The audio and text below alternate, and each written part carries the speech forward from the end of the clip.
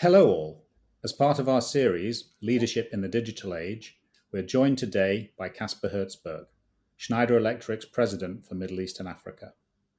Caspar manages Schneider Electric's operations across more than 70 countries with more than 10,000 employees throughout the Middle East, Africa, and Central Asia. Schneider Electric's focus is delivering integrated efficiency solutions, combining energy, automation, and software in power management and in industrial automation systems. Prior to joining Schneider, Caspar was Vice President of Cisco's Consulting Services for Asia Pacific, having previously held executive positions within Cisco and Accenture. With more than 20 years' experience in the industry, Caspar is recognized as a thought leader for smart cities, digital transformation, and the Internet of Things. He's a published author of the book Smart Cities, Digital Nations, and recognized by Forbes among the top 100 executives in the Arab world. Caspar is on the board of trustees of the New Cities Foundation and served as an advisor on the city of Chongqing's International Economic Advisory Council in the People's Republic of China. In addition to his career in technology, Caspar has also served as an officer in the German Army and holds a master's degree in international politics from the University of London, a bachelor's degree in Arabic and modern Middle Eastern studies from St. Anne's College, University of Oxford. Having grown up in Egypt, in addition to being a fluent Arabic speaker, he is also fluent in German, French, and English. Welcome, Caspar. Welcome, Matt, and thank you for having me. So, getting back to the start of your career, you've just left university, setting out in the world. What were your goals? Where did you want it all to go? I had, at the very beginning, actually quite limited goals. I wanted to join the army, actually return to the army after university, and spending one summer in the army again as a reserve officer made me rethink that, as I realized that the more senior you were to become in the military, you would in the end be serving in a massive bureaucracy, which at the time wasn't that appealing. So I looked at business. I wasn't as clear cut or clear focused as one would expect. I initially looked at banks until I realized that my mathematical skills were, needed brushing up. And then I looked at consultancies. And Anderson Consulting at the time was the first where I struck a chord with the people interviewing me. And I then kind of, almost by accident, fell into the world of technology. So that was not really my goal from the very beginning. It was more chance, really, that led me to Anderson, which, of course, was to become Accenture and become a global consulting powerhouse. So that's how it started. Throughout your career, there's been a lot of new technology trends. We've seen the mobile phone go from a brick to a smartphone. We've seen dial-up internet go to broadband, go to internet everywhere. And even smartphones go to now digital applications.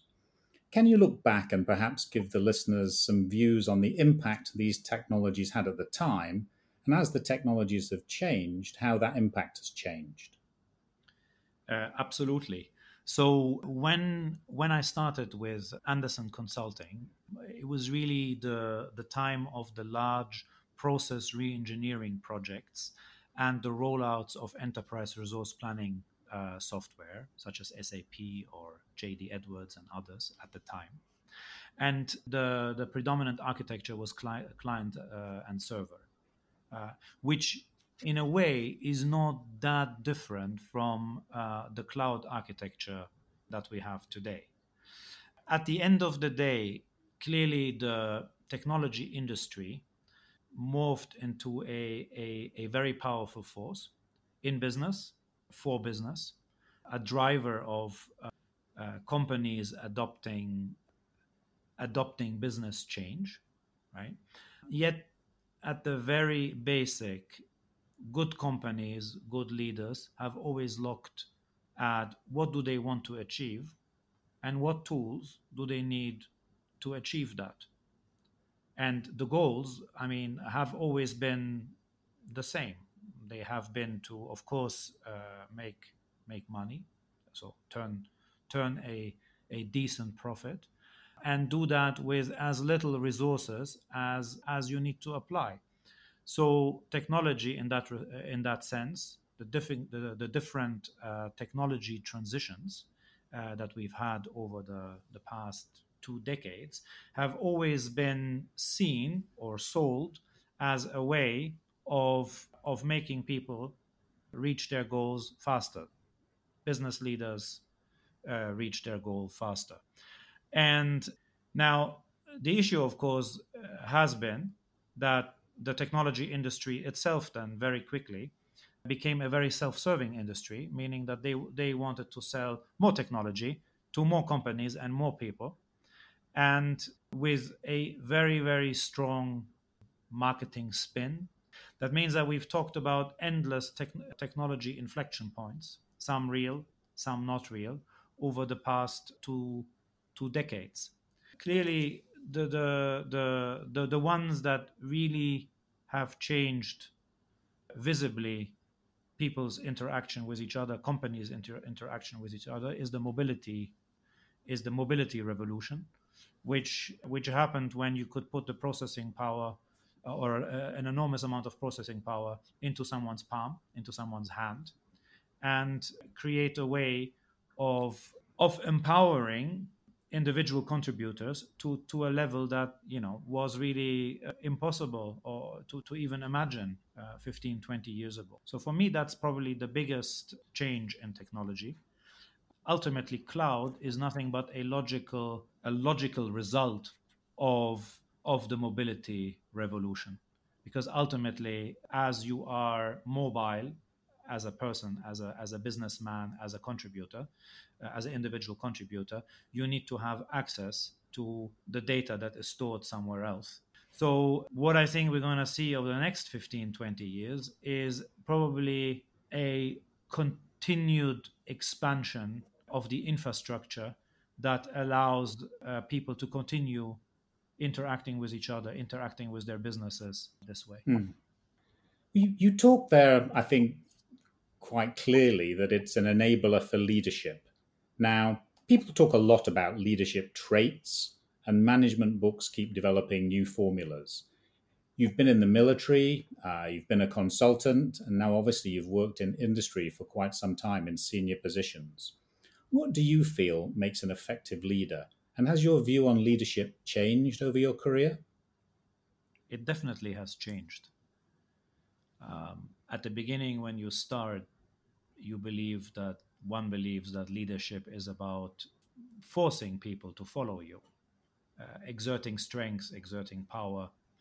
As as you go through life, you realize that it is really about convincing people to follow you, convincing people to put their fate, the fate of their business, the fate of their family, of providing for their family, into your hands. And what grows in one is the sense of responsibility, the sense of responsibility for your own family, as you have one, but then also for the extended family of your employees, of your customers, of your partners, and the ecosystem that you ultimately lead and are responsible for.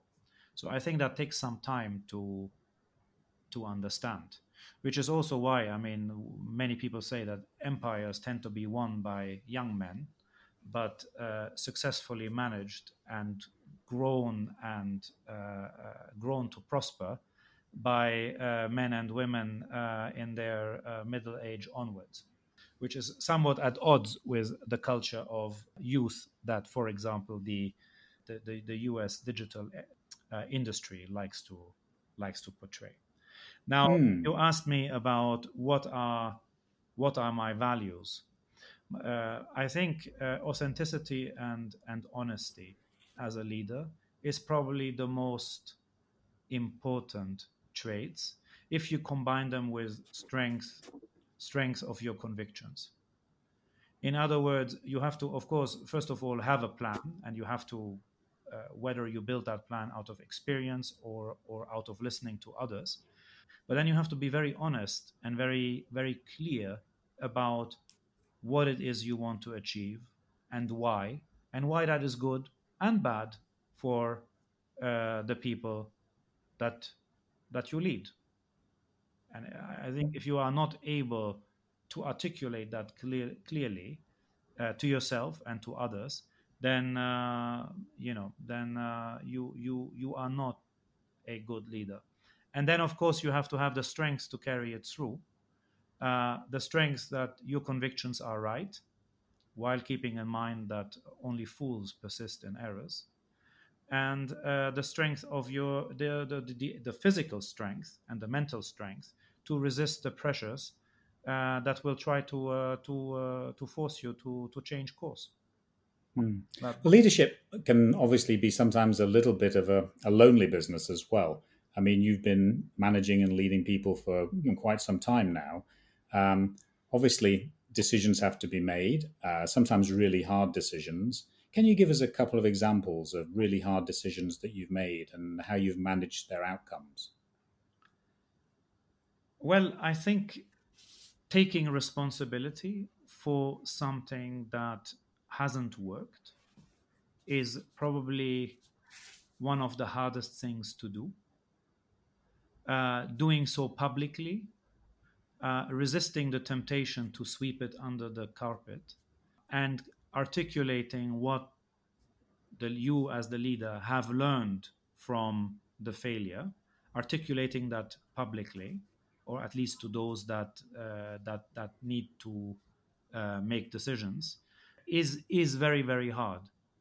And in 2009, I believe, I was leading a large business development initiative in Saudi Arabia, going after the what was called at the time the new economic cities, a set of mega projects that the then government was building or intending to build. And because of a number of self-inflicted mistakes, but also some other outside forces, I was not successful. The team I led was not successful. And I had to make a choice whether I would clearly say that and withdraw from this opportunity, and clearly say that to a leadership of the company at the time, it was Cisco Systems, that was themselves very heavily invested in making it work, or sweeping it under the carpet, potentially spending more money, more time, in the full knowledge that it wasn't going to work out. So I chose the former. I was very clear, and I probably, as a result, took a lot of egg in my face, but also saved the company a lot of future issues. Now, that was not an easy thing to do in a culture that was not necessarily very forgiving to people who make mistakes. I did get another chance to be successful, and I was then successful in a similar project in Korea. So it all worked out well, but net, that was in retrospect, quite a brave decision to make. Now, this is one where I made a decision myself about ultimately me. I think that's probably where one needs to start. Clearly, later, you make a lot of decisions on other people.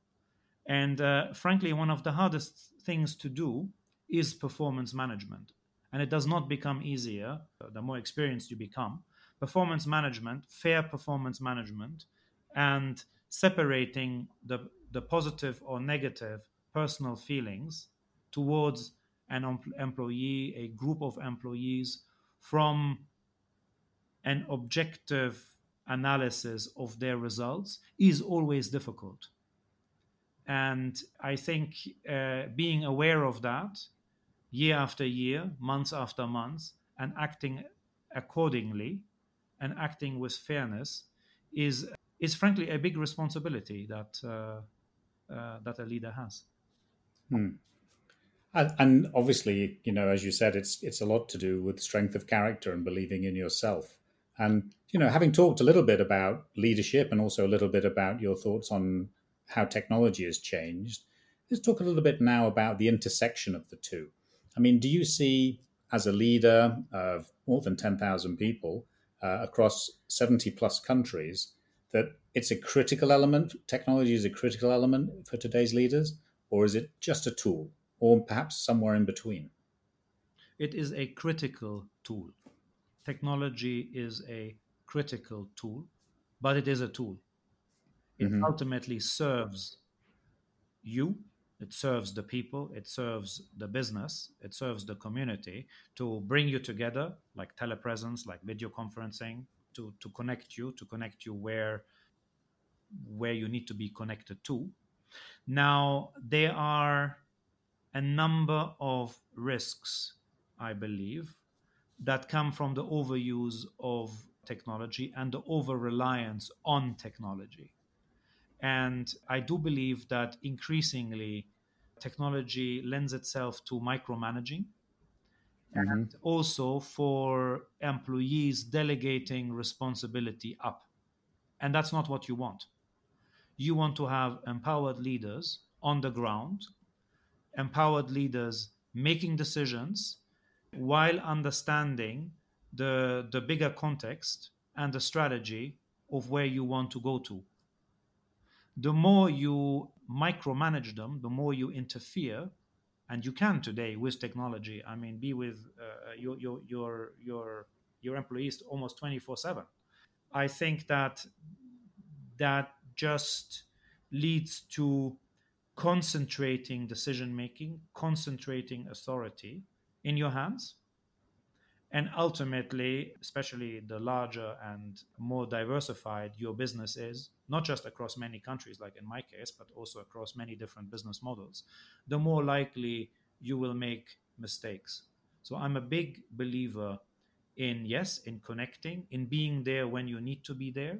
I'm a big believer in those interactions that you have, to have them on video conferencing, to have them in high definition, to have them with immersive technology, to really get a good feeling for the conversation. So I prioritize quality over the quantity of interactions. But I'm also a big believer, and this is actually the philosophy of Schneider Electric, to be a global company, but at the same time to have very strong local leaders, local operations, and local champions. And you are there to support them using technology. You are not there to make every decision for them. And that bringing people along, local recruitment, local management, um, it brings us a little bit onto the talent of tomorrow. Because today's entrants into the job market, well, they're all digital natives. They speak languages in emojis and short sentences that some of us who've been around for a while might not even understand. When you're looking at new managerial candidates, whether they're fresh out of school or they're promoted into leadership a few years down the road, what exactly do you look for? I look for common sense first and foremost. I I mean, you're very right that many younger entrants into this industry, into the workforce in general, are extremely digitally aware, and I think that's a that is a good thing, and that is also increasingly a given.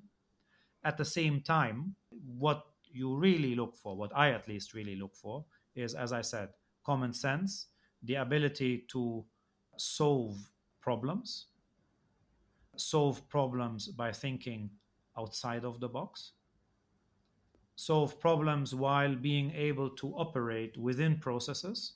So this does not exclude what I just said before about thinking out of the box, and the ability to work with other people and in teams in person and in teams digitally.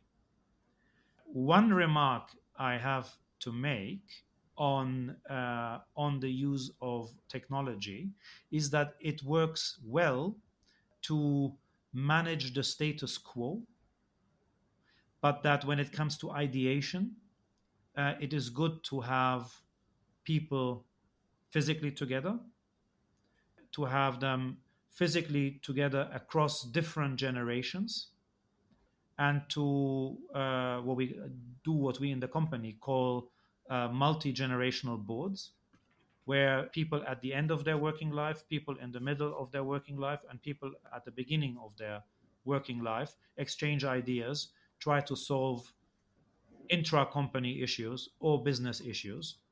And I think it is the mix of experience and useful energy and questioning that is really successful.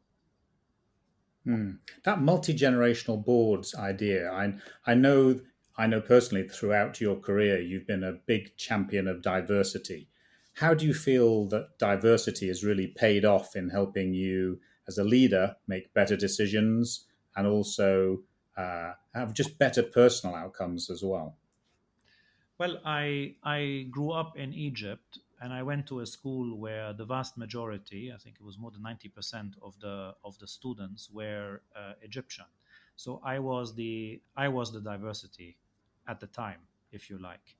And what that has taught me throughout my career, that different viewpoints, different cultural backgrounds, different ways of looking at problems, at even at life, yeah, ultimately together can become very, very powerful in coming up with new things, in solving problems, even in resisting stress, provided that they are well led.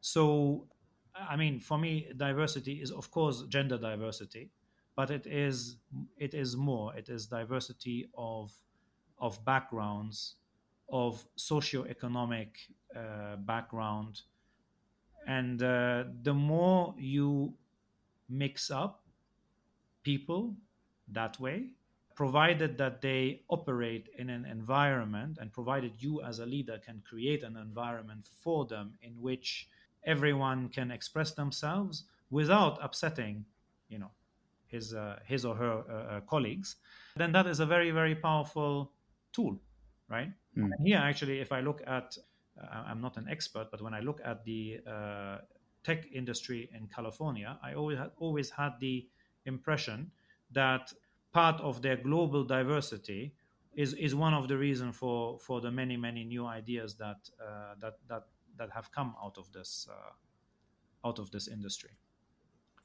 Very interesting. Now, a quick thought, one word answer: leaders, made or born? Made. Leaders are made. and I suppose a final question. It's difficult. Obviously, we're doing this remotely. We're not doing this face to face. Yes. Difficult not to bring up COVID-19. You know, the workplace of tomorrow. How do you think what we're seeing today is going to influence your leadership style, how you would use that to mentor other leaders, and just business in general? I think that one of the lasting impacts of this pandemic on all of us, is rediscovering the concept of mortality.